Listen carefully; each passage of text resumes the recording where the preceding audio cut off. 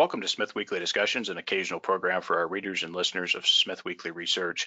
Please note this program is a private discussion and everything contained herein is for entertainment and educational purposes only. With that, we hope you're in a comfortable position, along with your favorite beverage, to enjoy the discussion. We remind our audience to examine the show notes attached to each of our shows to better understand how our program functions. Before we get into our discussion, we want to say thanks for questions coming from our audience at Smith Weekly, including Paul M., Cyril O., and Brent S. Returning to the show is Brian Lax, Portfolio Manager and Partner at Old West Investment Management. Old West is a value-focused, long-short, and special situations capital group based in Los Angeles, California. You can learn more at their website, oldwestim.com. Brian, welcome back to the show. Hey, Andrew. How you doing? Good.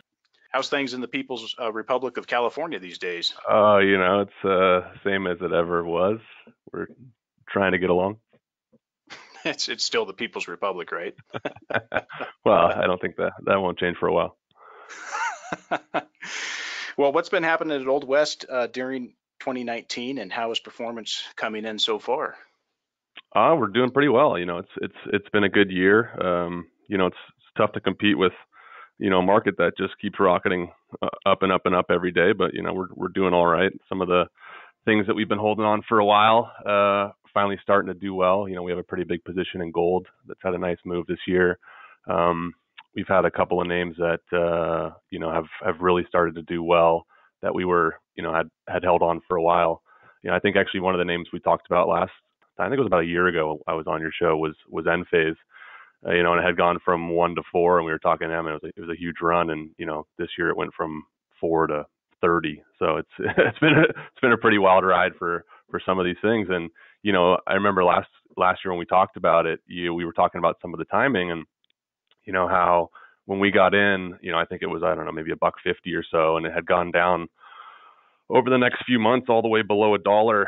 And it's tough when you're looking at a name like that and you see you're down kind of 30% plus, and starting to question your thesis and wondering, should we get out of this thing? Are we doing the right move? And then you fast forward a couple of years and you're up 30 times. So I think maybe let that be a lesson that early is not always wrong. I mean, sometimes it is, but as long as you have conviction in the thesis, these things play out. And I guess the biggest criticism that I get from my team is, why were we trimming it on the way up? We should have held this thing. It would have been a monster. But so we're having good years with stuff like that, and there's still parts of the portfolio we're waiting to perform, and we still have conviction in the thesis. It's just some of these things take a while, but I think for our investors, they believe in the process, they believe in what we're doing, and so they're willing to let these things play out.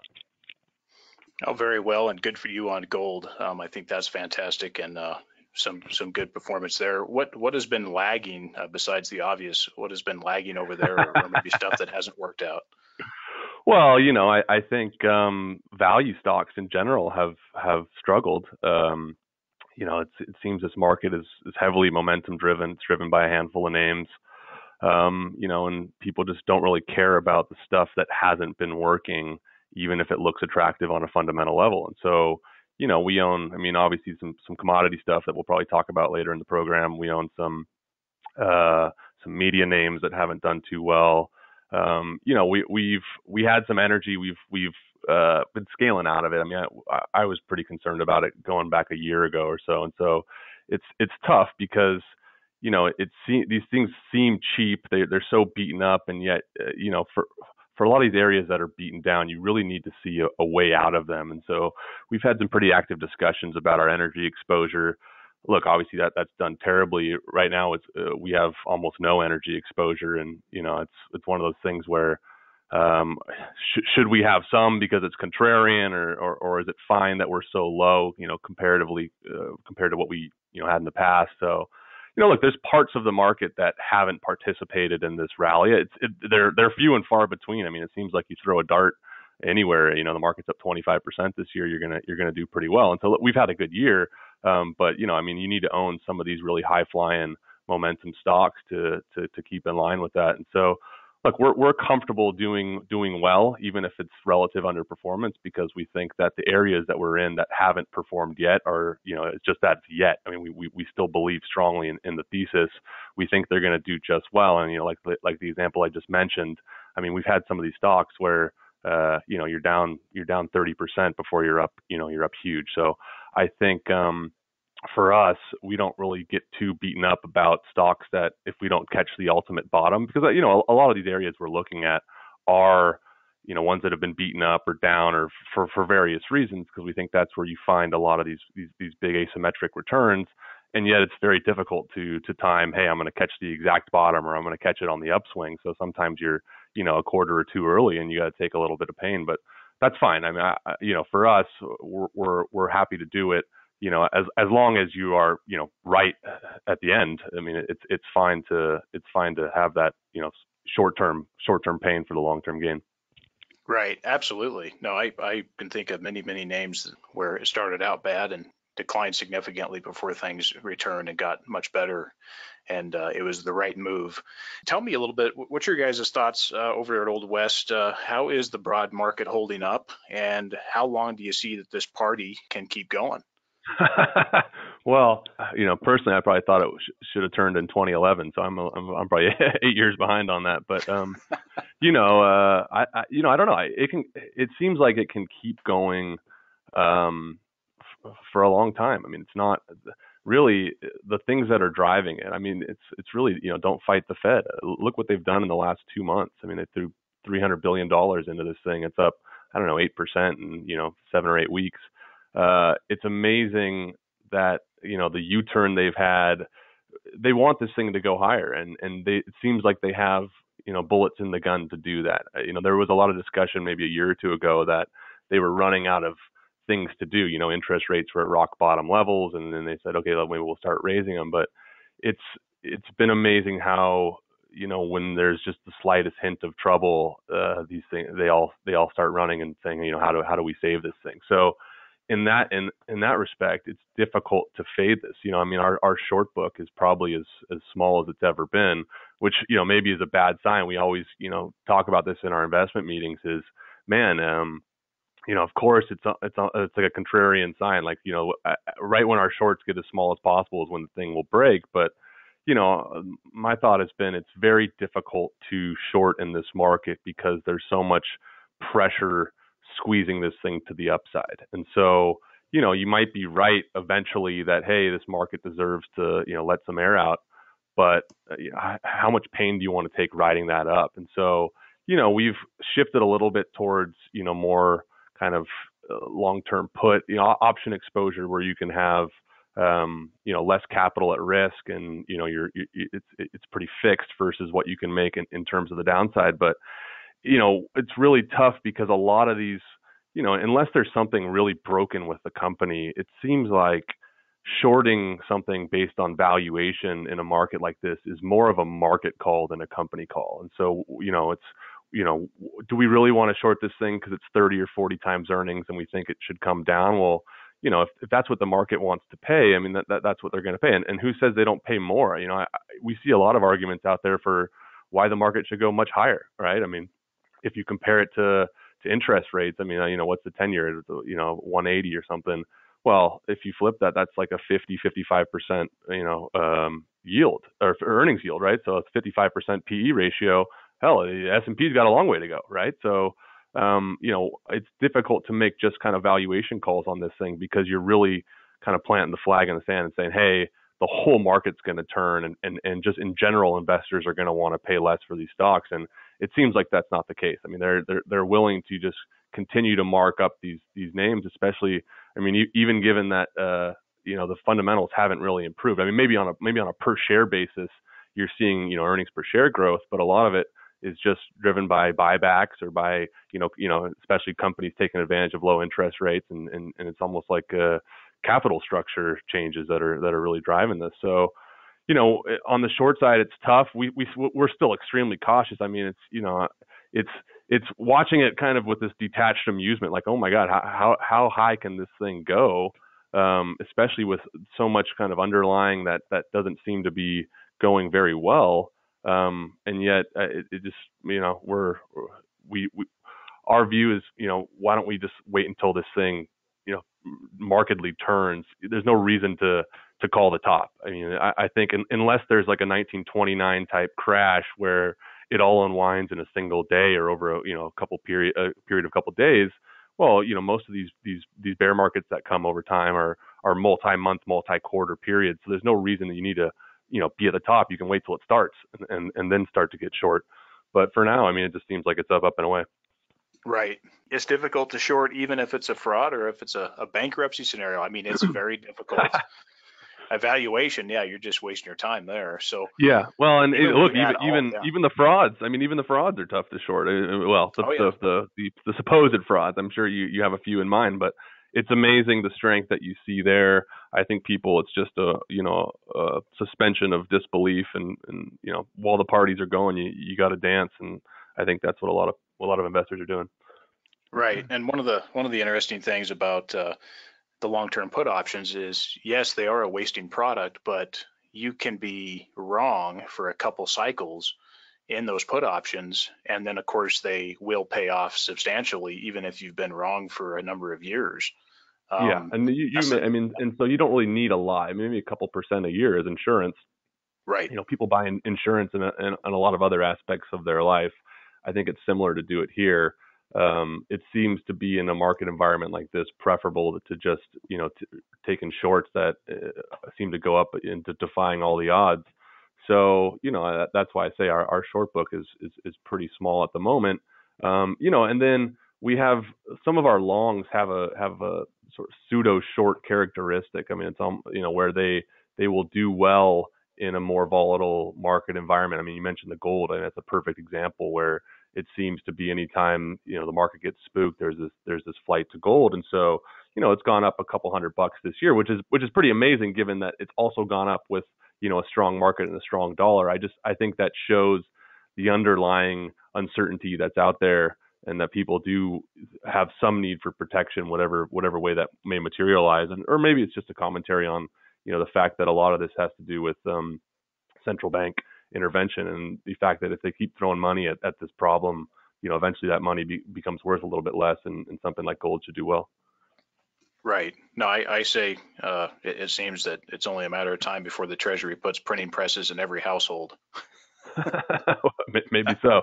Depending, well, there's an election coming up. These guys are fighting over each other to see who can give away the most money. So maybe that's coming. It truly is a clown show. There's no doubt about it. Well, how about I was speaking on other items. Certainly back to the put options. We know we're probably in round two of long-term put options, so we've had to experience some pain. But again, it's fairly insignificant for some insurance to the portfolio. So I think that makes a lot of sense. And before I talk, I want to ask you a bit about gold and how you guys have succeeded there, but can you speak to maybe another sector? I understand you guys probably have some interest in biotech, and have you been looking at the shipping, offshore oil services industries? We have. Yeah, we've actually looked at both. I'll start with the biotech. Yeah, actually, our largest position is a biotech stock. It's a company called Raphael, and we're not really biotech investors. I think it takes a lot of specialized knowledge to really do well there. But this one came about more just following our process of following people that have interesting track records. So it actually came about because of our investments in media. So we have a number of media investments. Kind of the thought is, all these big companies are throwing tons of money at content, and where are they going to get that content from? Their budgets are through the roof. They don't care if they make money. The Netflix, Amazon, Facebook are all throwing money at content.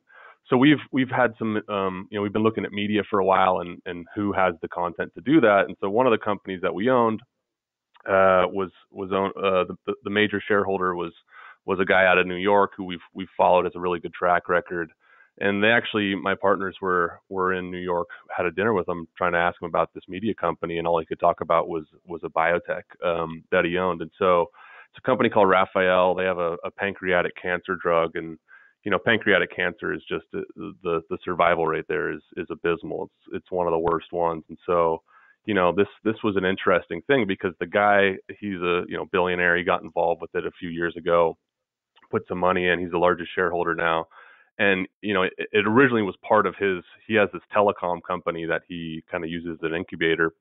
And so, he mentioned it when we were trying to ask him about his media companies that had been spun off, and he was so excited about it. It's all he could talk about. And so we started doing work, and I mean, it was pretty fascinating, the results that they've had in pancreatic cancer. I think in their phase 1 trials, I mean, they were small trials, but they had several complete remissions. I mean, it was kind of unheard of. So, we, did a little bit more work on it, and we said, hey, this is kind of an interesting one. And really, it goes back to our process, which is the focus on people. And this guy, and, my partner covers most of these names. So he knows all the details, but this guy, I mean, he started out as a hot dog vendor and essentially, made his way. Now he's a, multi-billionaire. Probably his big claim to fame was he bought some spectrum assets out of the, the wreck of the tech bubble back in 2000, 2001. He paid $50 million, and 15 years later, 18 years later, that's what was Straight Path, which was sold for $3 billion. So he did pretty well there. And his business, this telecom holding company, it's kind of it's very, there's a focus on capital allocation. So his original business was international calling cards. I don't know if you remember those things, but people used to get these cards and they dial the number on them, and it was a callback service. And so, that wasn't very long for the world, but he took the cash that he harvested from that business and he would allocate it to these other growth initiatives. And so since then, I mean, he's had a great track record with performance. He's spun off a number of these things. And so that's how we got involved in one of these media companies. But so, when he was telling us about this cancer drug, we ended up actually buying the telecom to get the spin out, because of the results that they had. And the way they structured it was where they put a bunch of cash on the books. They gave it a building, which was their headquarters building. So they had some, rental income coming in. But so when this thing was spun off a few years ago, I think it was spun off at like $6 or something and dropped down to $4. Cause this is one of these areas that a lot of value special situation investors look at are these spinoffs, because a lot of times, it was spun out of a telecom company. So the guys that own telecom and they get it in their book, they're like, I don't want this thing. What's this biotech, right? And at the same time, because they didn't have their, the drug is still kind of in trials, their only real revenue was coming from the rental income from the headquarters. And so actually Bloomberg still lists it as a real estate company. And so you have this kind of orphan company where no one's really paying attention to it. So it dropped all the way down to $4, which was, I think, a $70 million market cap. And it had 40 million in cash, and it had, this huge headquarter building that was probably valued at 50 or 100 million. So we thought it was a slam dunk just based on that. That was $4. Stocks at 20 today. But really, I think the interesting thing there is, they have this drug that, the results were so good in phase 1, the FDA essentially let them skip phase 2. So they're in phase 3 right now. We're watching it, and really the interesting thing is, and like I said, we're not doctors over here, but we're just kind of following the smart people. Is the approach they have is pretty novel. It's there's chemotherapy there, which is they just blast everything with the drugs. There's immunotherapy where they try to get your immune system to attack it, to attack the cancer. These guys, it's called altered metabolism, which is they essentially notice that the cancer cells and regular cells have a different way of fueling themselves, of metabolizing energy.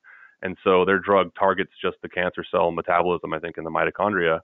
And so, I mean, the results have been pretty impressive. And so, it's something like that where, look, I mean, we don't own a lot of biotech, but it's something like this where we've, kind of aligned ourselves with a guy with a great track record who he still owns, I think, half the company.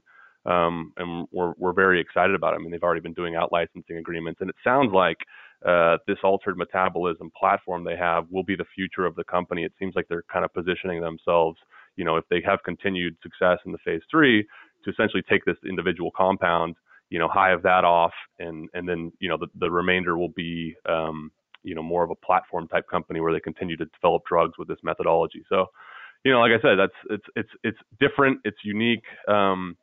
But we find these areas that are kind of overlooked, and like I said, I mean, it was spun out of a telecom company. So who's looking at that type of stuff?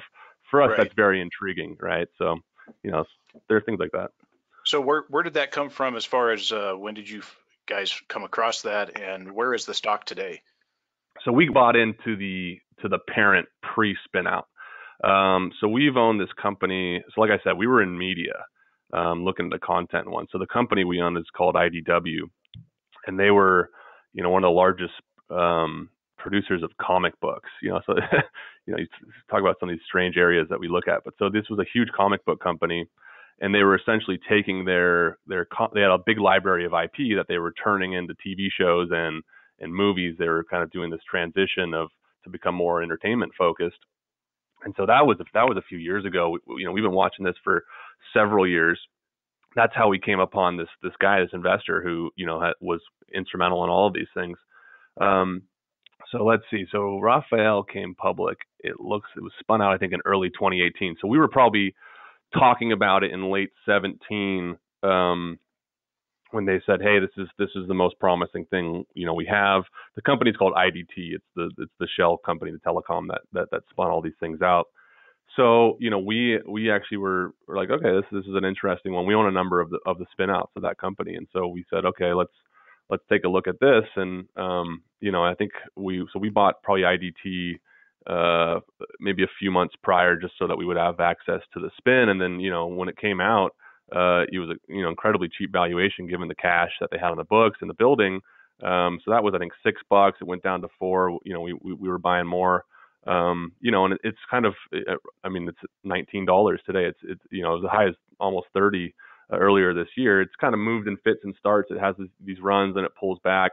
Usually they coincide with conferences. There was a conference earlier this year. I forget which one it was, but they went from, that was one of a big run they had from kind of 8 to 18, and then they pulled back, and then they did another one where they ran to 30, this summer. So, it's interesting because in our view, one, the results have been staggering for the success of this drug, especially in a disease that, it's a death sentence. The survival rates are terrible because a lot of people don't notice it until it's too late. And so the fact that they've had complete remissions, it was a small sample size, so we're waiting to see how they do, in a larger population. But I think really the thing that has, it's only a $300 million company. I think the thing that has really, kind of held it back is that just the lack of awareness, right? It was spun out of a telecom. It's listed as a real estate. No one really talks about it. But then every time they go to a conference, people are like, oh, where'd these guys come from? And the stock has these huge runs. And so, I think that's attractive to us. We're very close to the investor, the largest investor. My partner probably spends a couple times a year with him. He's very, very, very smart guy, and thinks this is it. So we're as much as we understand the space, I think it's exciting to have all of these things aligned. You don't necessarily have to be a specialist in everything, but it's important to know who the smart people are so that you can follow them. And I think if you look at who's involved with this company, it's a number of Nobel Prize winners. It's pretty impressive for a company of this size and this results. And I think it's only a matter of time before that awareness gets out to a wider audience. Well, I'd recommend the audience do some digging around and find out more about the company, look them up and find out the backers and the people involved. I think it's pretty interesting, some of the stuff you mentioned there. In shipping, well, so look, we've owned a shipping company for a while. And this was one of the ones, when we launched this new fund, the idea was not necessarily a uranium fund per se. It was more of a thematic special situation opportunity type fund. Shipping was one of the areas that we looked at, along with, natural gas. Some of these things that are really beaten down, fertilizer, agriculture. We looked at all these things, and the question is, okay, all these are beaten up. How low can they go? How low should they go? Should they be? Is there a reason they're down here? Is there any reason to believe that they turn around? What is the catalyst? What is the timing? What is the upside? And so we kind of went through this matrix for all of these areas, and shipping was a big one. And I had a whole sheet of all the shippers, and we did all this work on it. And it seemed like, okay, it's probably going to be a few years for a turnaround. Looking at scrap rates and the order book and all that stuff. I think really what happened with the sanctions on COSCO was a really big catalyst. You look at what happened to the rates. They skyrocketed. I think they went up, 10x in a month or two. So, we still own the shipping one we've owned for a long time. We haven't gotten the same sort of leverage to the improving rates because we own this one for the downturn. It was essentially they were very conservatively managed, where they had a 75% of their fleet was on long-term contracts, and so they didn't have as much spot exposure. But as their contracts roll, they'll be able to re-sign at higher prices. So we still own that. But the other one we're really looking at is that Scorpio, which I'm sure a number of your listeners have probably taken a look at. A number of value funds have been kind of active talking about it. This one, going back to our process of looking at insiders, looking at how much do they own, looking at insider transactions. This one, just jumped off the page because the CEO a couple months ago, a lot of times we'll look at, are they buying stock? Is it a big purchase? Is it a big sell? And then that's a starting point for us to look at these companies. But this guy, he was buying millions of dollars of call options, and short-term call options, with only a couple months of expiration. And so we're like, this is, I've never seen anything like this. Some of our best ideas have been stocks where the stock's down for some reason, and you'll see the CEO come and he'll buy 30 million or 50 million worth of stock. We've had really good positions. In fact, the Enphase one was one where we saw a really big insider transaction. That's what kind of got us interested. But so we looked at the Scorpio and we said, man, this guy's come in. I've never seen a CEO load up on short-term calls. Maybe you have. I don't know. That's something strange in my opinion. So I think for us, when we reverse engineer something like that, you see the big move in the spot rates. And I think the stock did move. I think it ran from 17 or something up to 30, so it almost doubled. But I think given the move in rates, even if they pull back, and actually one of the value managers that we follow did a pretty good write up on it a few months ago, just looking at what this company can earn, even given a conservative assumption in rates, and they're essentially earning a big chunk of their market cap every few months. I think it was very staggering to see, and so no surprise that you have the CEO who's out there saying, hey, yeah, our stock has doubled, but you know what? With rates here, it should go a lot higher. And not only am I going to buy stock, I am going to load up on short-term calls. And so we own a little bit of this one, which we've been watching it for a while, and that kind of goes to how we do some of these things. Is we'll have these names that are on our radar for a while. We'll do some preliminary work, and then we'll kind of put them away. And then every so often we'll come back to them when something comes out in the news. And that was the case on this one, which is it was on our list of the shipping companies that we looked at. And then we see, when you see a CEO come in and do something like that. And I think the stock was around maybe 28 at the time. And I'd have to look today where it's at. It's probably, he looks like he's done quite well. It's at 36. So, whatever that is, he's done, he's done pretty good, up 30%. I'm sure his calls are up, a multiple of that. I'd have to pull up the sheet to see how well he's done. But, I think there's things like that where, you've been looking at this name and you have it kind of stewing in the back of your mind, and then you see something like that where you're like, okay, something else is going on here, and it causes you to really kind of either, dig in a little more or actually take the plunge. Anything in that sector, whether it's the tankers, the bulk shippers, or offshore oil services, any of those that haven't really performed yet that you guys are involved with that you like? Well, I think, like I said, I think when you have a move like that in the rates, it's the conservative guys that do the work. So we've owned this company, Tsakos, which is they're in the oil tankers. They're making a push into LNG. It hasn't really done much. It's been kind of flatlined for 2 or 3 years. It started to move off the bottom with the rates, but people looked at it. It hasn't had the same leverage as some of these guys that are more spot exposed.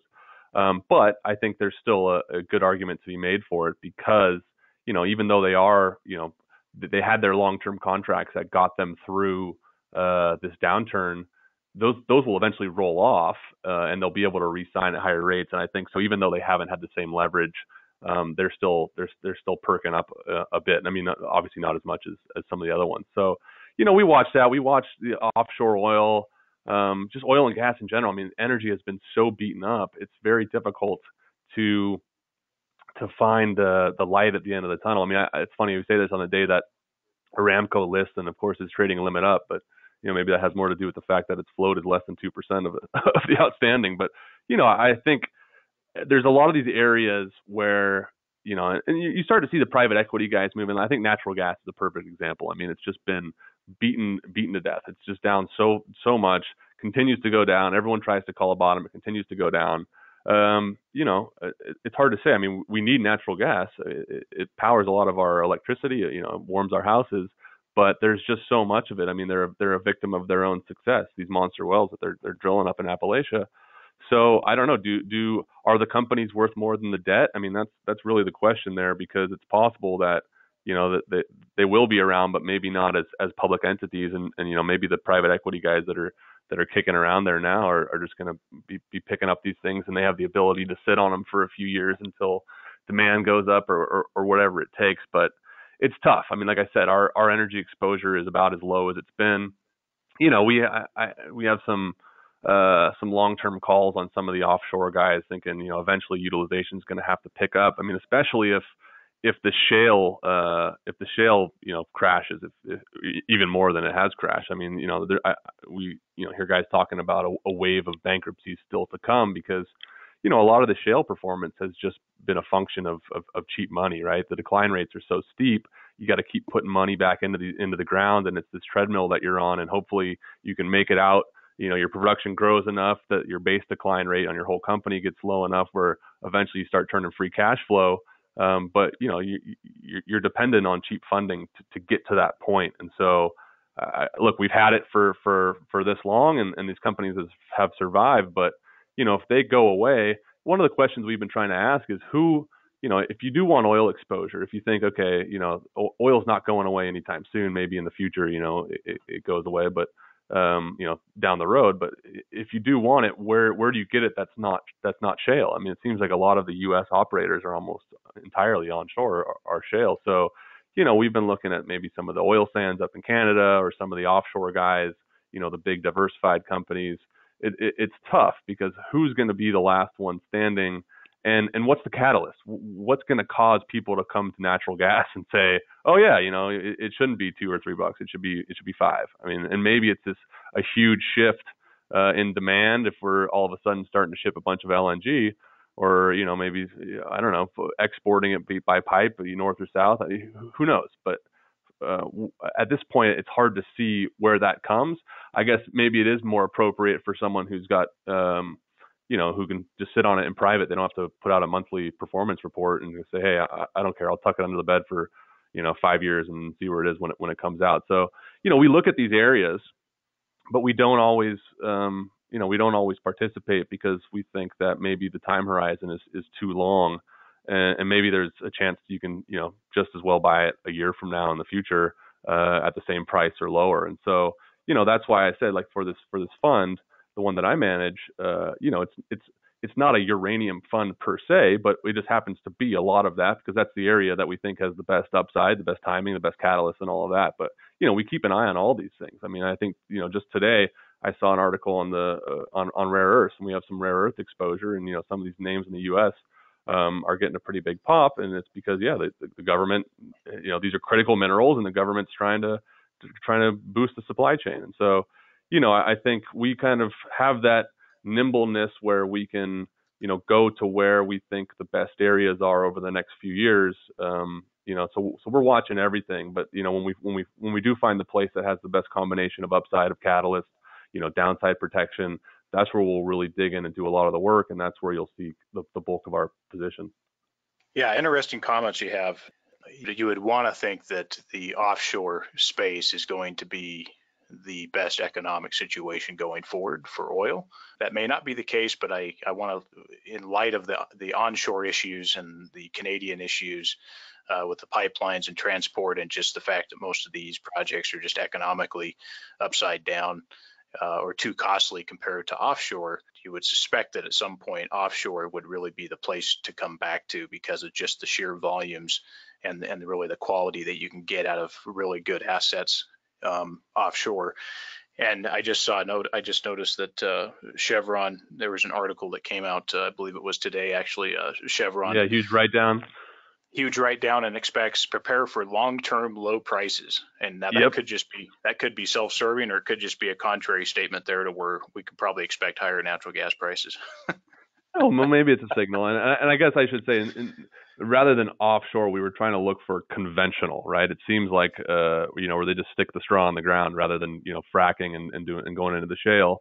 I True. think it's tough, if you're looking in the U.S., I don't know, find a U.S. guy that's not doing shale. You either have to go to the majors or, or you have to go offshore. And so I think that's why the oil sands look interesting. And, I actually did a lot of work on the oil sands in my last role. We were, when I was just covering energy. And so, at that point they were doing all this CapEx build out, and the point was, years down the road we'll have this wall of free cash flow, and it seems like they're getting to that point, and yet, the oil price isn't really cooperating with them, but they're still doing all right.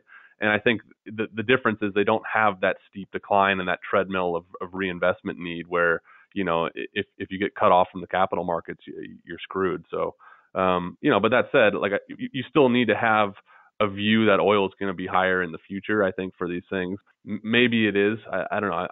I see arguments on both sides of the table. I think that, for me, it's kind of a coin flip. I see good arguments for why it should be higher. I see good arguments for why it should be lower.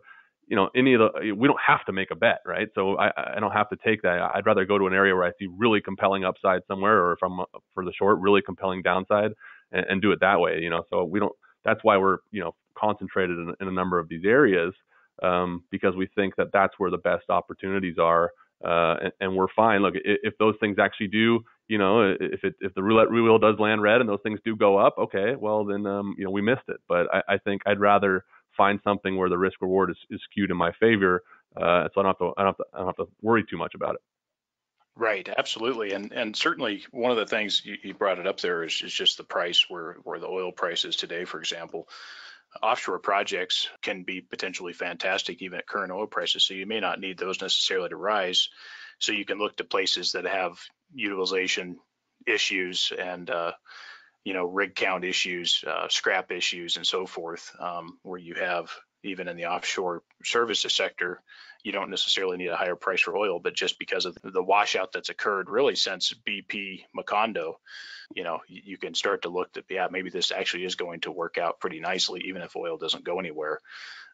Let's move on, Brian. Let's talk precious metals, base metals for just a moment. You guys had some involvement with gold earlier this year. What do you see for opportunities there, and how did you play the gold run this year? Yeah, we still like gold. It's still a big part of our portfolio. We caught a lot of flack the last few years for that. People saying, well, why do you want gold? It's done nothing. It's been flat. Our view has been that this move that we saw this year is just the start of something bigger. It's a shift. It's still widely underowned, I think, in a lot of portfolios. And yet, we think everything points to higher gold prices in the future, just because there is so much uncertainty. No one knows what's going to happen with this era of central bank manipulation, but it seems like they're all tripping over themselves to print as much money as possible. That has to eventually turn out good for gold. And I think that's what we're seeing with the start that we've had so far. We've done similar to the rest of our portfolios. We follow smart people. We follow insiders that have big stakes. We follow, big purchases. And so I think, one of the ones that's done really well for us was this Kirkland Lake, where we got involved fairly early because we saw that, it was a very high insider ownership. I think Eric Sprott had hundreds of millions of dollars invested in this thing. It's probably worth billions now. I think that he was trimming some of it though. But, this is one of those things where we're just looking for, who's got skin in the game, who are the guys that are basically putting their money where their mouth is, and this was a huge position for them. So we got in, and it's gone up 3 or 4 times, and so at that point we say, okay, and look, fairly so. I mean, it was extremely high cost, extremely high grade, very low cost ore. They just, every time they put out a news release, it was like they had some other crazy high mine grades, and so it was it's easy to justify the run that they've had. But now they're massive. It's like a $5 or $10 billion company, and the position got so big for us that we said, okay, let's scale back and look at some other options. And one of the ways we go about it was, let's see who was talking about this company back when it was very low, right? I mean, that's one of the ways we kind of identify smart investors, is you reverse engineer it. You see something that's done well, who called it, who was there ahead of the move and saying, hey, this is good, this is what's going to happen. I mean, that's why, we point to that end phase. We tell people, go back and read our 3Q 2017 letter when it was $1.50, and we laid the whole thing out. And after it runs, we say, look, there it is. That's it. And so for gold, it was like, okay, who was writing about this company when it was 3, 4, 5, $6, and now it's, I don't know, 40 or 50. And what else are they talking about? Is that same insight repeatable? And so we found some people that were pretty smart on it, and so we moved some of that into a company called Atlantic Gold, which was up in Canada. And a lot of this kind of goes to just our general thought process for gold, which is it's very important to understand the jurisdiction that your mines are in. I think you can find some really high grade mines at low valuations in other parts of the country, but if you see what happened in, I guess it was Burkina Faso or Mali, I mean, there's a lot of strife in other parts of the world, and you can have a very nice money making machine there, and then it gets upended because of something that happens just on the ground there. So we really preferred these things that were in Canada or Australia, safe jurisdiction. So Kirkland Lake looked good. We did some work on this Atlantic. We thought it looked good. It was these were the positioning that we tried to have was, originally we still own Barrick Gold. We like the big one. We really like Mark Bristow. We think he's a great guy. He's really smart doing what he's doing. But we thought, the sweet spot are these companies that are kind of, the developers, the intermediaries, where they do have production. They have a way to increase their cash flow. They're almost gold price agnostic, right? Where a lot of companies, you need the gold price to go up for them to do well. This is one where, if gold price is flat, they're going to do fantastic. And so that was Kirkland with their continued resource expansion, really high grades. That was this Atlantic where they had a path to increase production, even in a flat price environment. Sure enough, we didn't even own that one for that long, and it got taken out at a nice premium. And then we went from there. And then the next one we got into was this one called Wesdome, which is a couple mines up in Canada. And it's the same thing. It's just they have good results. I mean, it's a very I think you're seeing there's fewer and fewer of these stories where the jurisdiction is good, the grade is good, the size is good. And people are marking them up. And this one's already had a nice run. I mean, it's been a huge winner. So we're already starting to think, okay, what's going to be the next one? And so that's actually where we are now, is thinking, okay, our view is this company probably gets bought pretty soon. I mean, there's been a lot of M&A in the space. You've seen, it seems like day after day, there's, another deal is announced. There was a number of gold deals announced a week or two ago.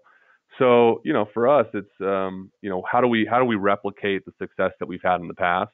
What was the formula that caused us to either identify these companies or, that caused these companies to do well? And do we see anything in other companies that have those same ingredients where, the move hasn't already started yet, right? Because that's really how you find the good companies. And then if we can duplicate what we've done in terms of, is there good insider ownership? Is there any insider buying? I mean, those are all the things we kind of add up.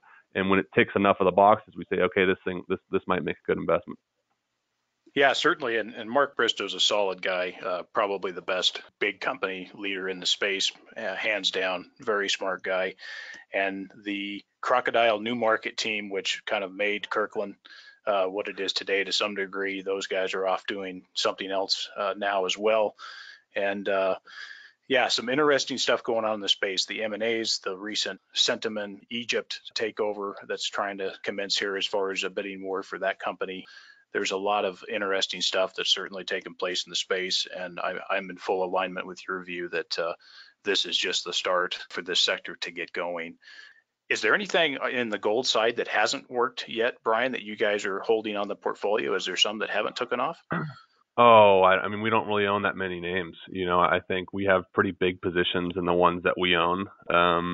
And so, no, I think, we mentioned all the real ones that we own. So I think, we do own some, I guess, smaller positions in some of the big undeveloped deposits, like we have some Nova Gold, we have some Tower Hill. Those are probably longer term plays. They take a lot of capex. They're big deposits, and I think their time will eventually come. And they're really those have the most leverage to a rising gold price. And so where we think the sweet spot are either, in something like a Barrick where it's big, Bristow's making a lot of moves, doing, M&A and divesting stuff. And then we have these sort of more operational oriented plays. We do have some exposure to some of the big deposits that, are maybe CapEx heavy, or, they're going to need some work to be done. But at the same time, there's not a lot of big deposits that are out there. And so we think that if they're almost like a call option on much higher prices, because, if gold does go up, call it, 2,000, a couple $100 more than here, or even higher, some of these big deposits that maybe didn't look good at 12 or 1,300 are going to look very attractive because they have the size, they have the scale, right? And so, we do have some of those. They've been, they've started to work actually now. I mean, NovaGold's had a little bit of a run, but there's some debate on it. Is the CapEx too high? They're gonna have trouble processing. But I think, the price solves everything there, and to have the size of that, I think 40 million ounces or something. I mean, it's a massive project. It's in a nice jurisdiction, so something's going to be done. We're actually waiting. It's funny because we're waiting to see what Bristow does with it. We're kind of split on whether or not it makes his IRR hurdle, but he's definitely making moves. I mean, it seems like he announces something once a week, so we'll probably see what gets done there. But yeah, I think those are probably later stage type of names because they're so far from construction even. I mean, they're not in production. So that is almost a right tail hedge for gold. And we're kind of would lean on the more bullish side. We think that, there's a lot of upside to come. I mean, we're not going to base our base case on that, but we think it's a real possibility that we get significantly higher prices. I mean, especially if some of this, all this central bank shenanigans kind of blows up in their face. And, with something like NovaGold, we really like, Tom Kaplan, who's involved there. He's got a great track record. He owns a ton of the stock. And then we have a smaller position in Tower Hill, and we look at the shareholder list there, and it's Paulson owns a third of it, then Tocqueville, and then you got Tom Kaplan again. So, I think you've got whatever that is, 65% of the company is owned by four shareholders who've done pretty well here. So, but that said, I think the operational ones have done better. This is more of almost a right tail hedge, and I think you're starting to see them work, which tells me that there's probably going to be continued movement in the gold price, and then these things should really do well. Any thoughts on silver at all, and also platinum, palladium, and then also anything on the base metal front, things like copper, perhaps? Yeah, so silver, I think we're kind of under the impression that it should do better, right? I mean, it should have more of the leverage. The irony, I mean, the joke is that, the gold silver ratio everyone talks about, I forget what it's at now, 80 or 90 or something. And, everyone says, oh, that's a signal that, it's about to revert, and it just keeps, it keeps getting wider and wider. So, I don't know. I think eventually it happens. It's interesting that, a lot of the so-called pure play silver guys do have a lot of their revenue coming from gold. And so I think we're not really, we used to own some silver that did pretty well. We got out of it because the valuation got pretty high. But I think we're satisfied just owning kind of the gold guys that have silver as a byproduct. We're not necessarily we don't necessarily need to go just for the silver, because we think they're all going to move up. Look, eventually maybe that gold silver ratio does come back down, and then you do want some pure silver exposure. But I think we're fine with it as a byproduct at this moment. Platinum and palladium, obviously palladium's had a crazy run. We don't own anything that's directly tied to that. But we watch it, just like we watch any of these other things. I think for base metals, copper, copper's a tough one, right? We own Freeport, and we talk about how, it seems like for a while they weren't getting any love, and there's this disconnect between the long-term picture and then what happens in the short term. I mean, the long-term picture looks great, right? They're not finding the stuff. They're not, the demand picture is great, especially with all these, move to electric vehicles and all that. So the demand looks great. The supply is not going to be there to match it. And yet in the short term, people are worried about, what happens with China, what happens with this and that, so there's like a very bearish short-term picture where the long-term picture is fantastic. And so, we've owned Freeport for a while. I mean, we've just kind of basically ridden it. it's interesting. There's discussion of whether or not Bristow comes in and buys them. I mean, I think they asked him about it in one of his calls a month or two ago. We don't know. I think that copper is going to be a great long-term hold. What it does in the short term, I'm not sure. And that's kind of the downside of this, public equities, is that you have to report monthly. And so you may have these great long-term ideas, and yet the short-term picture is bad. And then you catch a lot of flack because people are like, oh, why isn't your stock doing well? I mean, uranium's a perfect example where, the long-term picture is great. Short-term has been abysmal.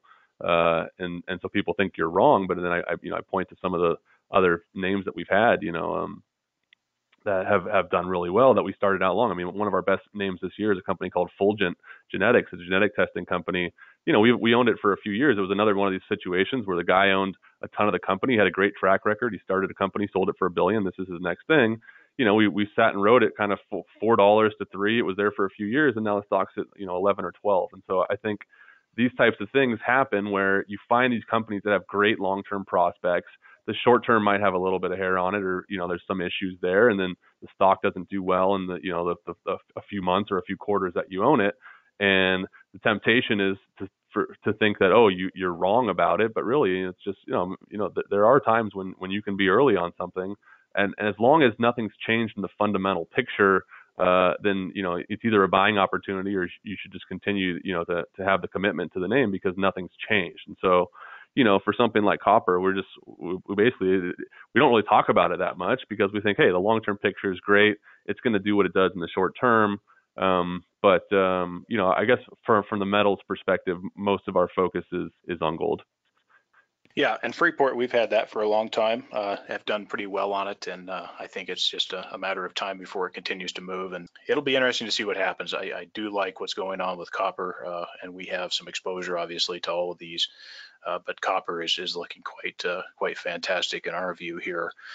Well, and it finally started to perk up. I mean, it's been down in the dumps for quite some time now. I saw that it hit like a kind of a multi-month high recently, if I'm looking at it correctly. So maybe it's the start of something.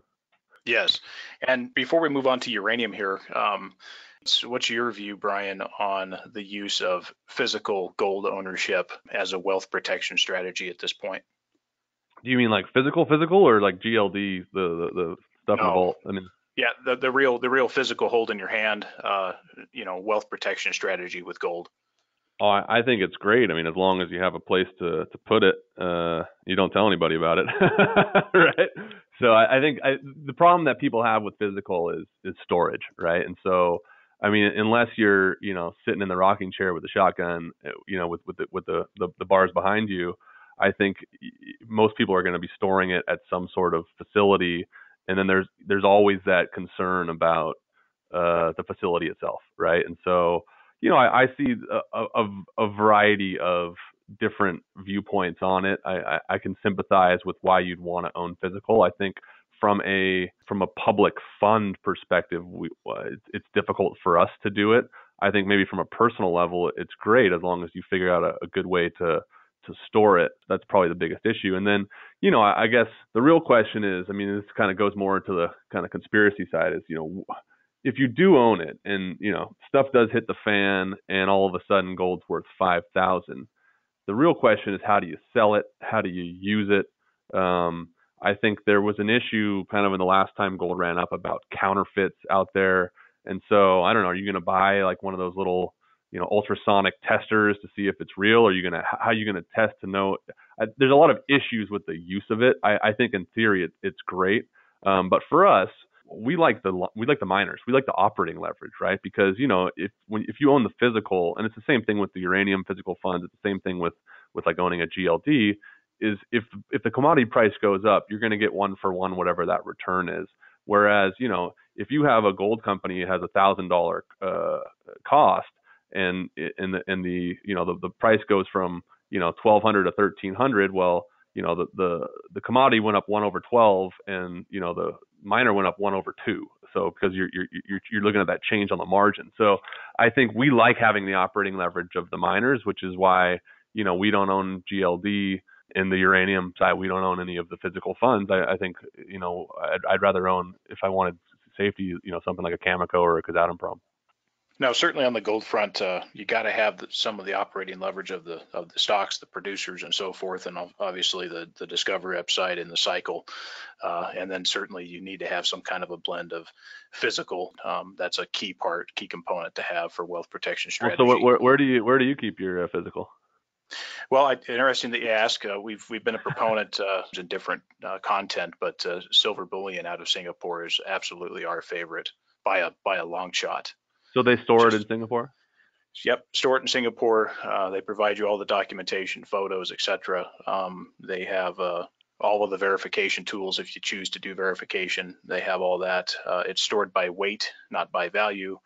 They've really provided a number of solutions. They have inspection reports. They give you your specific parcel photos, etc. So it's really a fantastic way to step it out, put it in another jurisdiction that is arguably now at this point, given Hong Kong, probably the best jurisdiction in the world, probably at this point, potentially. You sound like Jim Rogers. I think he sold everything and moved there. So maybe you're in good Yeah, company. it's a fantastic place as far as that goes. So yeah, we do like that. Good costs, good solutions, good technology, good payment systems, and just easy to move in and out. They also have some other platforms as far as being able to lend, secured lending and so forth through their systems and their accounts there. So they provided a lot of good solutions, Brian. There is some counterparty risk with storage, as you Yeah, know. that's what I wondered. Is it really yours? Is the question. I mean, Yeah, from everything that we've investigated and seen, it really is yours. You can take physical delivery by order if you'd like. The parcel sizes are fairly small for people. You know, if you have $10,000, you can do at least $10,000 per order. Typically, you can find a good product from the major mints that they'll store for you. If it's something smaller than that, they typically won't store small size in general, but 10,000 I think still pretty palatable for most people. And so it's a great setup, great service, great verification. I'm still an advocate of having your own physical in your I was gonna possession. say, yeah, I thought you were a shovel in the backyard kind of guy, but maybe you have a little Well, no, I think diversification. you need to have a blend. Certainly, you need to have both. There is always counterparty risk, but this particular group in Singapore, I think, is probably minimized counterparty risk pretty substantially. I think there's more counterparty risk in the U.S. But yeah, I think it's a good piece to have, but I absolutely agree. We're a big fan as far as having some of the major gold stocks and some of the operating leverage in the natural resource sector to precious metals. And that's pretty abundant in our portfolio. Well, let's talk uranium. Sure. What's your view at this point for uranium, and how has the strategy evolved for you since you got into this sector? Yeah, so it's been a lot of waiting for it to happen. I think there's been some frustration with a lot of the general investors that, everyone sees this thing on the horizon coming, and yet the equities haven't yet performed. I mean, you're just maybe starting to see a little bit of perking up. You've seen some of the spot pricing move up.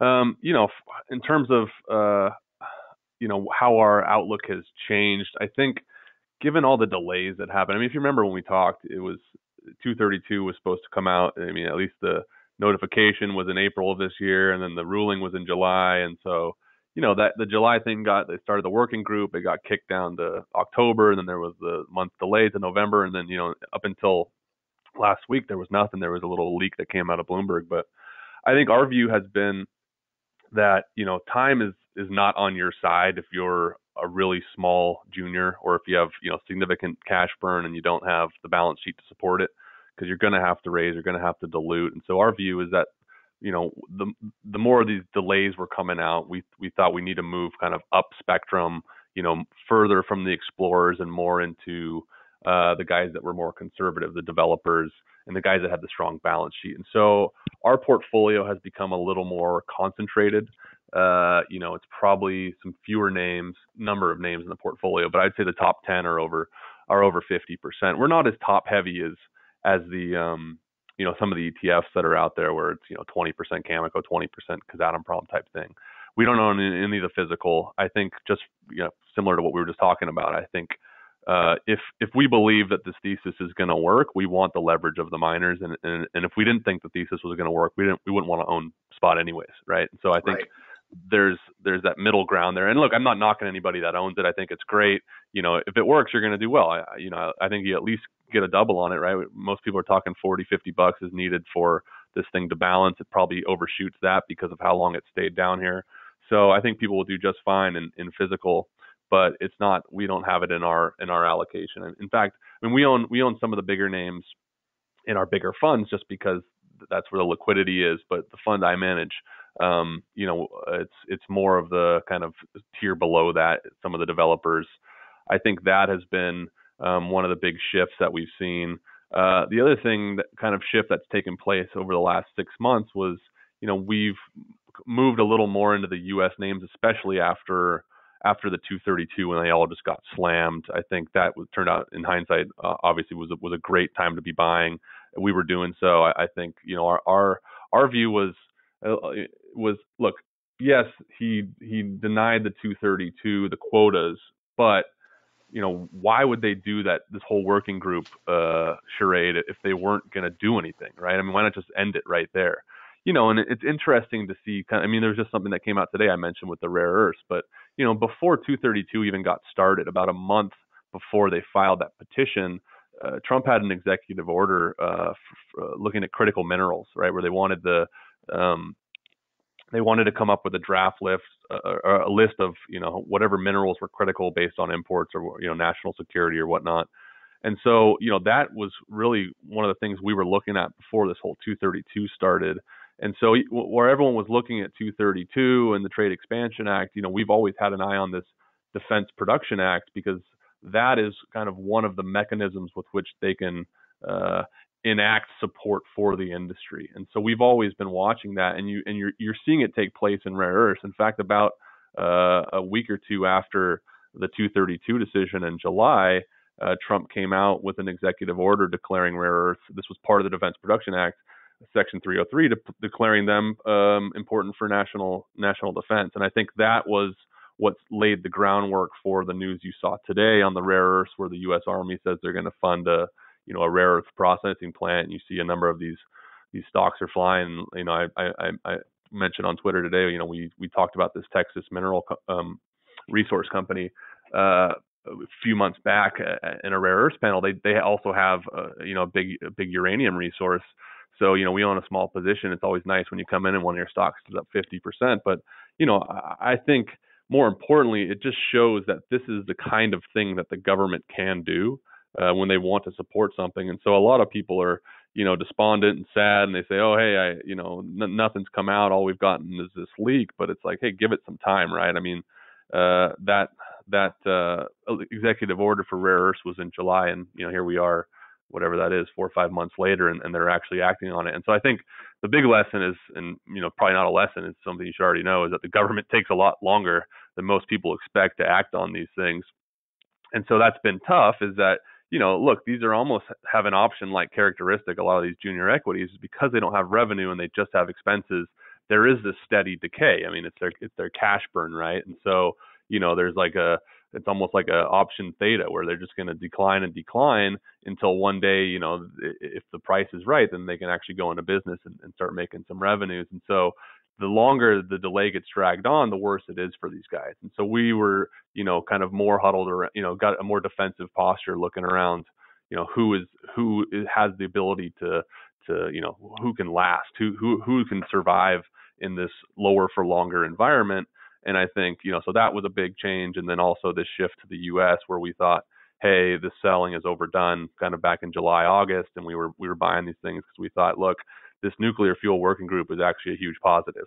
We think something good is going to come out of it. It's very heartening to see what they did with the rare earths here today. I think you're going to see something similar where they support the industry. Look, our view was that Trump came out and he wanted to help the miners. I think he understood what Commerce was trying to say, but if they had done it with quotas, it would have essentially come at the expense of the utilities, right? Because the utilities would have been the one footing the bill. They would have had to pay higher prices. And look, the utilities have a big lobby. They've spent a lot of money. They have a lot of jobs too. They're in some swing states. I don't think he wanted to disadvantage a whole sector of the economy just to, help out a few miners in the West, right? So it seems like, at least our view, is that he wanted to help, but he didn't want to do it at someone's expense. And by doing it this way, where it essentially any help would come from the government, it doesn't disadvantage any particular party. And so that's why I think there is going to be a good outlet from this. And so, our largest position is actually Energy Fuels. I mean, I'm sure we might, get some snickers from some of the other uranium guys, but we think that the infrastructure we have that there is, we strongly believe there's going to be some help for the industry. And so maybe that'll turn out to be wrong. But, and like I say, most of our positions are very similarly weighted. So when I say it's our largest one, maybe it's, a point or two above the rest, but we do have a number of, we have increased our U.S. exposure over the last 6 months because we think that, there will be some benefit to this, especially now that, look, the government, if it can come out of their pocket, right, they don't care. What's another few hundred million to these guys? They spend money like drunken sailors. So I think, it seems like there's going to be some support that happens here. We're looking at, so we do own a lot of the U.S. guys. I mentioned Energy Fuels. I think Energy Fuels interest, it's not just about the resource. I think having that mill is a very critical piece of the U.S. infrastructure. And so I think they will be a beneficiary, probably the primary beneficiary, if any support is given, because any other company that is around them will probably be processing through their mill. Who knows? Maybe they'll give some, loan guarantees or something to help start up some of the other mills, but we think that one probably does well. We look at some of the other guys there, Ur-Energy, Western. I mean, some of the guys around there, I think are very interesting companies. And we look at enrichment too. I mean, there's so much focus on which one of these resource companies is going to do well. It seems like, kind of reading between the lines, watching some of these hearings, you see that there is a big focus on enrichment, and we don't really have domestic enrichment. I mean, we have Urenco, but it's owned by foreign companies in New Mexico. So the question is, and this is, I guess, also goes to just domestic resource in general, is what qualifies as domestic, right? Cameco was the largest producer in the U.S. Are they domestic? Is it because the production is here, but where's the ownership, right? And so I think that's an interesting question, especially like someone like Peninsula. They didn't participate in that rally, and you wonder, okay, is it considered domestic production, or is it because it's traded in Australia? So there's questions like that. And so for something like enrichment, where you have Urenco, who's basically the only one doing it in the U.S., and the rest of its own, a lot of it's run by the Russians. You look at a company like Centrus, and you wonder, is this thing ever going to come back into play? Because I mean, they've been down and out for so long. They went bankrupt. But look, if you read the history, I mean, they were the U.S. enrichment company. I mean, this was enrichment in the U.S. So we've looked at that company, wondering what's going to be the outcome. So, I think maybe we focus on the U.S. a little bit more than some of the other guys out there, but we believe that they wouldn't have set up this working group if they weren't going to do something. And then just reading between the lines, looking at administrations people speak, watching the new Department of Energy head, his confirmation hearing, listening to some of the questions that were asked, it seems like there is a big push to reinvigorate the U.S. industry. And so we think, I mean, it's not, it's still a fraction of our portfolio, and we still like some of the other stuff around there, but that's probably one of the biggest shifts that's happened, this year for us. Trump made a wise move because he can't be directly blamed for ruling against the utilities in the 232 outcome. But now, ultimately, we all know deep down that utilities are all going to pay higher prices going forward anyway. So it's a bit of a wash. But I wanted to ask you also, position size that you guys have there, and then can you give us, if you can share the information, can you give us a count of how many you have in the portfolio? Yeah. So, so we have a few different funds, right? So the one I manage is kind of the uranium specific one, which has a lot more positions. So we have probably about 20 or so positions in that fund. Like I said, I mean, the top 10 are, 50 or 60%. So it's kind of there's a little bit of a tail there. We cut off a number of the names that were really further out. If you remember going into the end of last year, so we launched about the middle of last year, and we had a really nice tailwind going into the end of the year. I mean, spot was creeping up. It's got to like 29. So we thought, hey, maybe it makes sense to have small positions in some of these further out the risk spectrum names. I think as time dragged on, we saw spot come back down. We saw this stuff get delayed. we decided to concentrate more. So now we're probably only more around like, 20, 25 names, which is still a lot. I mean, I think, it's probably in line with some of the ETFs, but like I said, I mean, we're still much more concentrated around the top, 10, 15 names are almost all of it. For our other funds, we maybe have, 4 or 5 names. I think the weighting there is maybe 20-ish%, 25%. So we do have pretty big exposure across our more diversified funds, but those are a lot of the larger names, as you might expect. I mean, it's difficult to buy, an extremely small company, in a fund that's 30 or 40 million, right? And so we have probably 5 or 6 different funds that make up the total assets that we have. So yeah, and then in terms of top position sizing, I mean, in mine, I think it's probably 10% or so, 10 or 11%.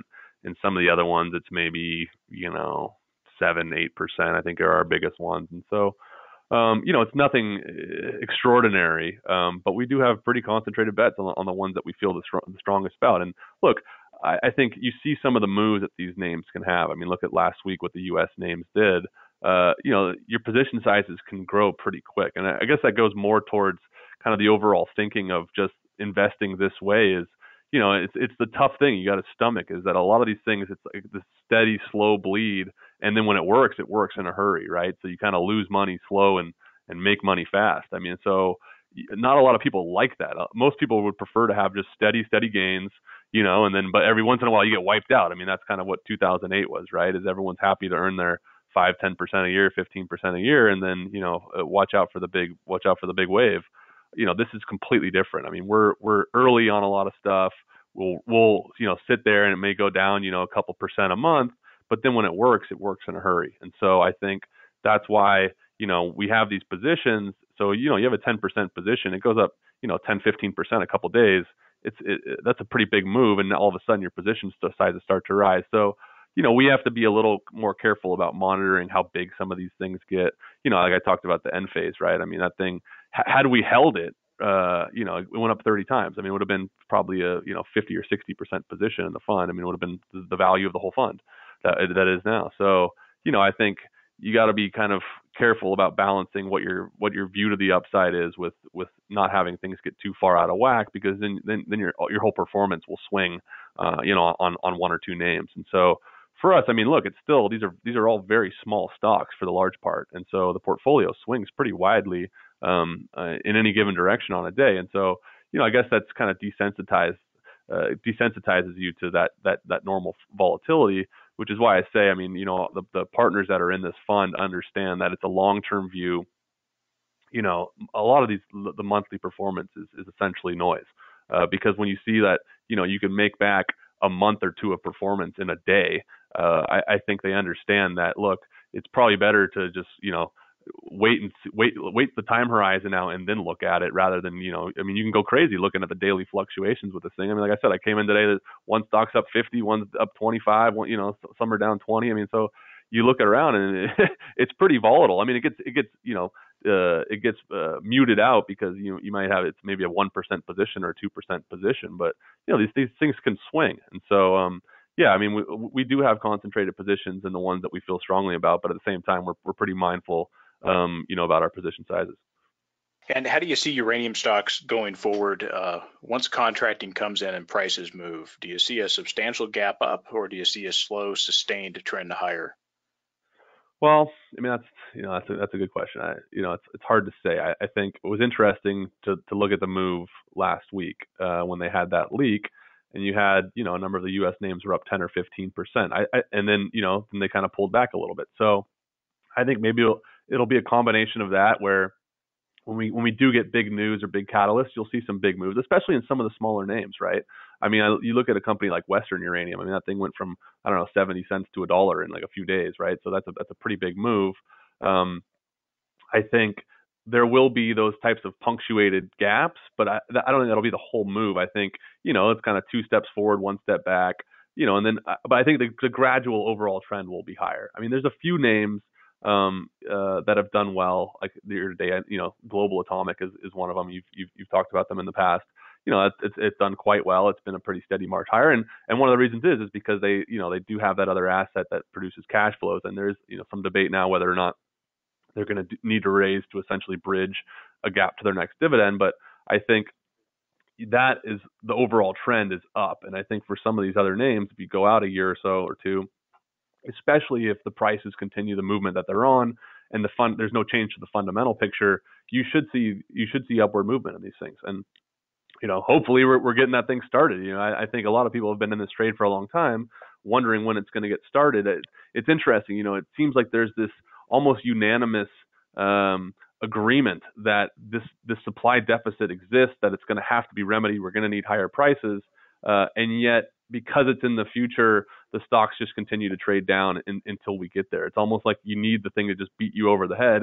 I mean, in fact, Cameco talked about that in their last conference call. Was, hey, look at what's happened in conversion. Look at what happened in enrichment. The prices have gone up, and yet they've gone up so much, and yet you go back and look, the actions that set those movements in place happened years earlier. So why does the market waiting for like the crunch time to hit them before they start pricing this in? And so one of the biggest questions we get is about timing. When is this thing going to happen? And our view was, well, look, it's not necessarily when the timing of the supply crunches. It's when is the timing of when it gets priced into the market. Because if everyone sort of agrees that it's going to happen, well, you should expect that the equities will start to price that in ahead of time. It's not just going to be this flat and then maybe a hockey stick straight up. Maybe it is. I mean, that's kind of what the past has shown us. But I think that's very unusual for markets to operate that way, where people kind of generally see something coming and then they wait until the day it gets here to mark all these things up. So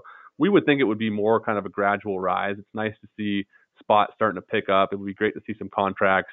The price reporters aren't doing any favors by kind of lowballing the prices they report, even though you got guys talking about contracts that are already being done at much higher prices. So look, we think it all shakes out the right way. I mean, the long-term view hasn't changed. If anything, it's gotten stronger. I mean, it seems like every day there's something positive on the demand side or some other supply that's coming off. And so, the coil keeps getting tightened. Our view is the longer this thing goes on, the more dramatic the price move to the upside is going to be. And these things are essentially trading like options, right? I mean, for a lot of these projects, you look at the value of them at kind of a normal price level, 40 or 50 bucks, they're hundreds of millions of dollars, and yet the stocks are trading maybe sub 100 million. So something's got to give there.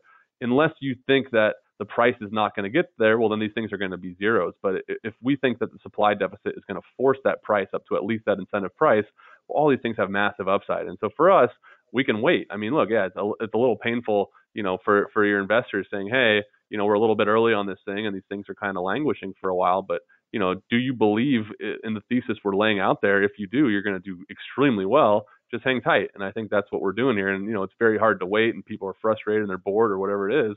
But, if nothing's changed in the thesis, then you should be just as excited as ever. Certainly some sound points you bring up.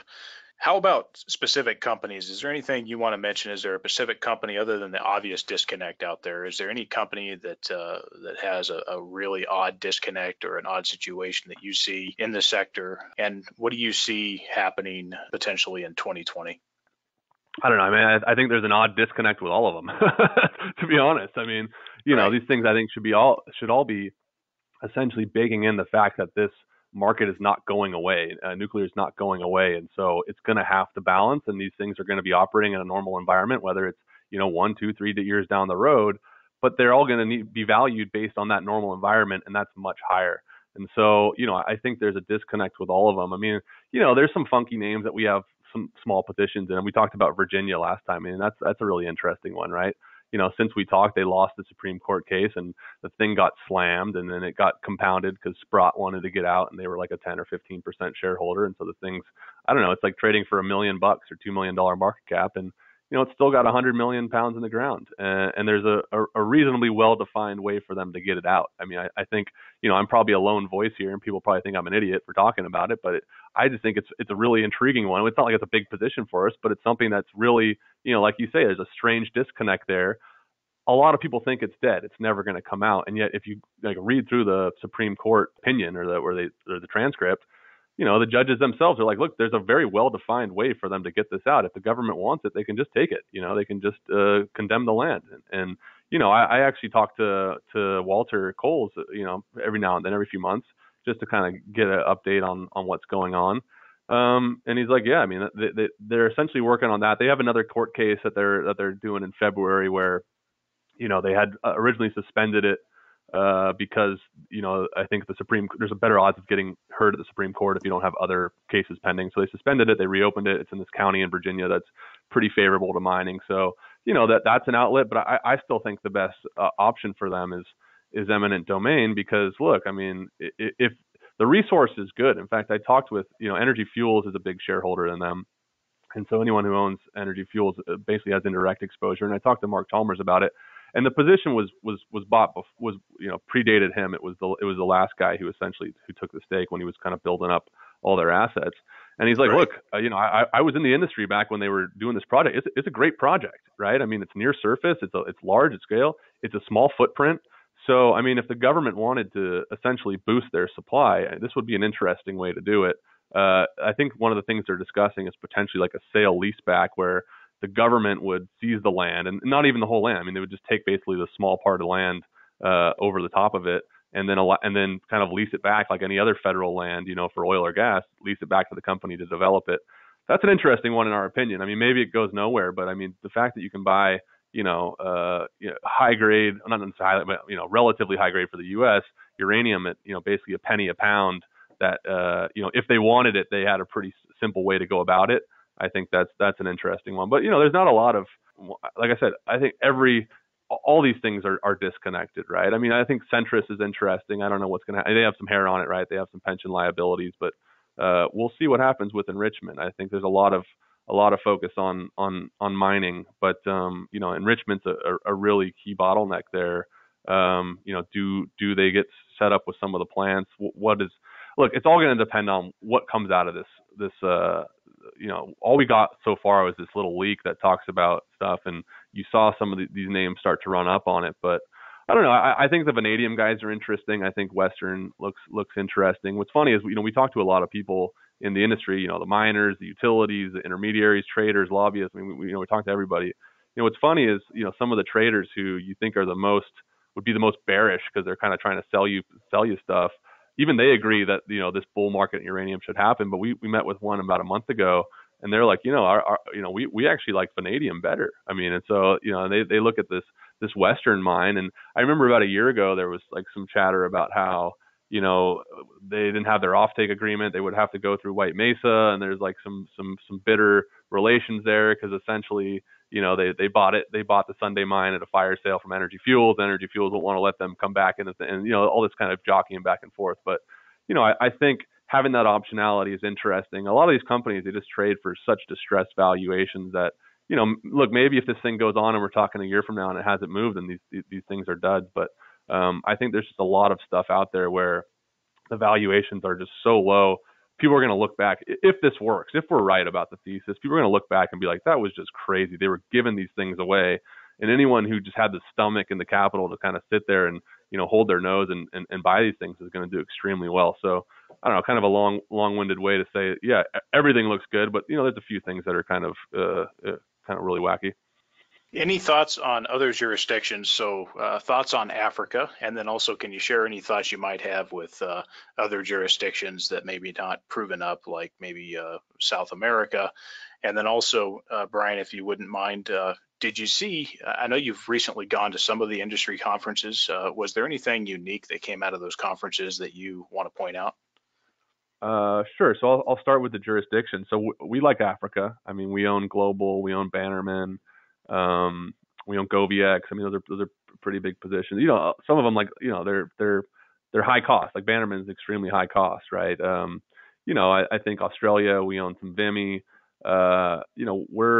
We think that there's gonna be these projects are gonna be needed. I mean, we probably our largest non-US is Global right now, just because we do like the zinc asset they have, but I think in Canada, it's NextGen and Denison are the two big projects.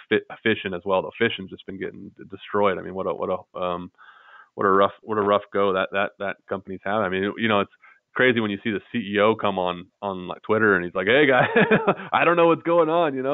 I'm buying stock. I think someone was selling it or something. But anyways, look, those are kind of the big three projects that have yet to be developed.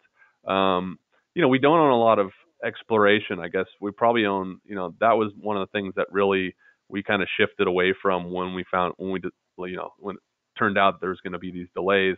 We still like the exploration companies. We do have some exposure. We like the ones that have found something. So like I think probably the two we own are ISO and PurePoint are the two that we have some exposure to because look, they've found something. They're in the right neighborhoods. I mean, with PurePoint, you're right across the border from NextGen's Arrow. They've already had some pretty good discoveries. They have great partners in there with Cameco and Orano. That's an interesting one to us. I think with ISO Energy, obviously they're right near all the infrastructure on the east side. They have the huge, anchor shareholder in NextGen who just, participated in the latest financing. So, we don't own a lot of exploration because I think at this point, especially if there's continued delays, it's going to take a while those things are way down the road, but they're very exciting places to be if this market ever does pick up. And how about conferences? Anything that came out of the conferences you recently attended? Yeah, so I was at WNA in London in September, which was great. I mean, that was my first time going there. I think what I really liked about it was, the concentration of people in such a small place. I mean, it was almost every mining CEO was there. My calendar, and they're all in this little bar kind of in the lobby, right? And so you're sitting there and it's like every miner you can think of, and they're all sitting talking to someone else around you. So got a lot of great meetings there. You can talk to a lot of the utilities. It had more of a global focus, I think, for the guys that were interested in the U.S. Going to the Nashville conference. The NEI was probably had more of a U.S. focus, but it was great. You got to catch up with a lot of guys that we're shareholders with. Talked to a lot of the funds. I talked to Sachem Cove, Segra was there, L2 was there. And so we're all kind of doing the same thing. Kicking the tires, talking to these guys, doing these meetings. It was nice to be able to kind of catch up with all these people. And yeah, I think the big takeaway from that conference was that you look at all of the demand cases, base case, low case, high case, and they all had increasing demand. And so really, you had for the first time in 8 years a positive outlook for this industry gathering, which was new. And I think that you're starting to see this growing recognition.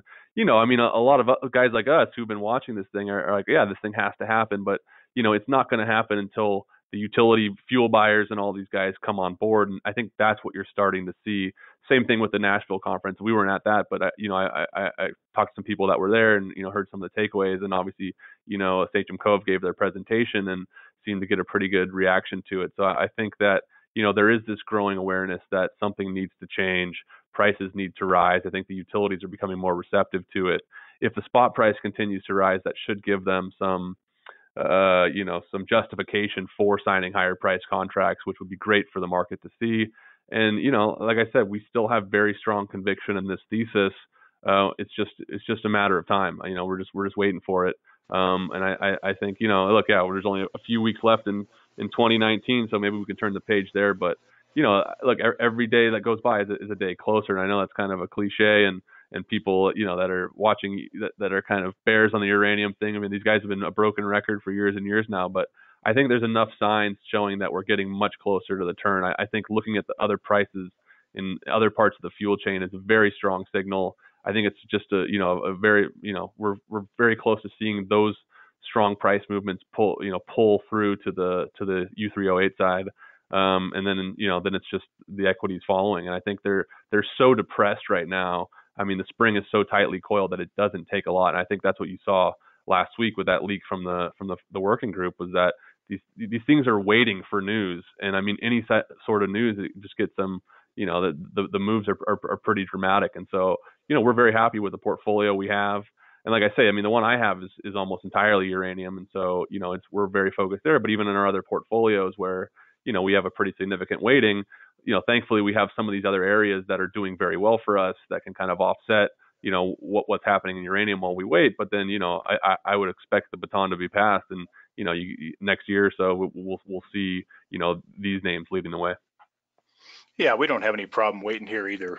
Perfectly patient to sit back and relax and selectively chip away. That's certainly been our view for quite some time now, and we have no issue continuing. Now, Brian, can you speak to, for folks interested in Old West, is the group still open to new investors? What are the primary terms, and how can they reach out to you? Yeah, so we are still open. All of our funds are still open. We're available for accredited investors, and so if you are accredited, you can reach out to us, and we can go over all that type of stuff. And it's traditional. It's a partnership structure, traditional terms. I think we have probably in this new fund, we have, a dozen or so partners. And, in our other fund, so basically this fund is for people that are looking for the concentrated uranium exposure. And then our other funds are more, if you like the uranium idea, but you want some of the general stuff. I mean, look, like I said, you're making a big bet on uranium. It's going to work good or work poorly. It's that concentrated. But, you look in some of our other funds, I mean, like I said, I mentioned that Enphase is up 400%, Fulgent's up 300%. Like some of these other ideas, you're not going to find in a fund like this. And so if you like the more diversified exposure, those are much more focused on, kind of the owner manager special situation, that type of investment. And that's actually how the fund I manage got started was, we had that's our general process that kind of overarches everything. When the uranium weighting started getting up and up and up, we thought, hey, it doesn't really make sense to have a diversified fund with such a large weighting in uranium. So we essentially kind of capped it around that 20-ish% level and said, for anyone that's interested more fully fleshing out this uranium theme, we'll set up this new fund. And it's been pretty people have shown a lot of interest in it, especially either current clients or guys that were interested in the theme.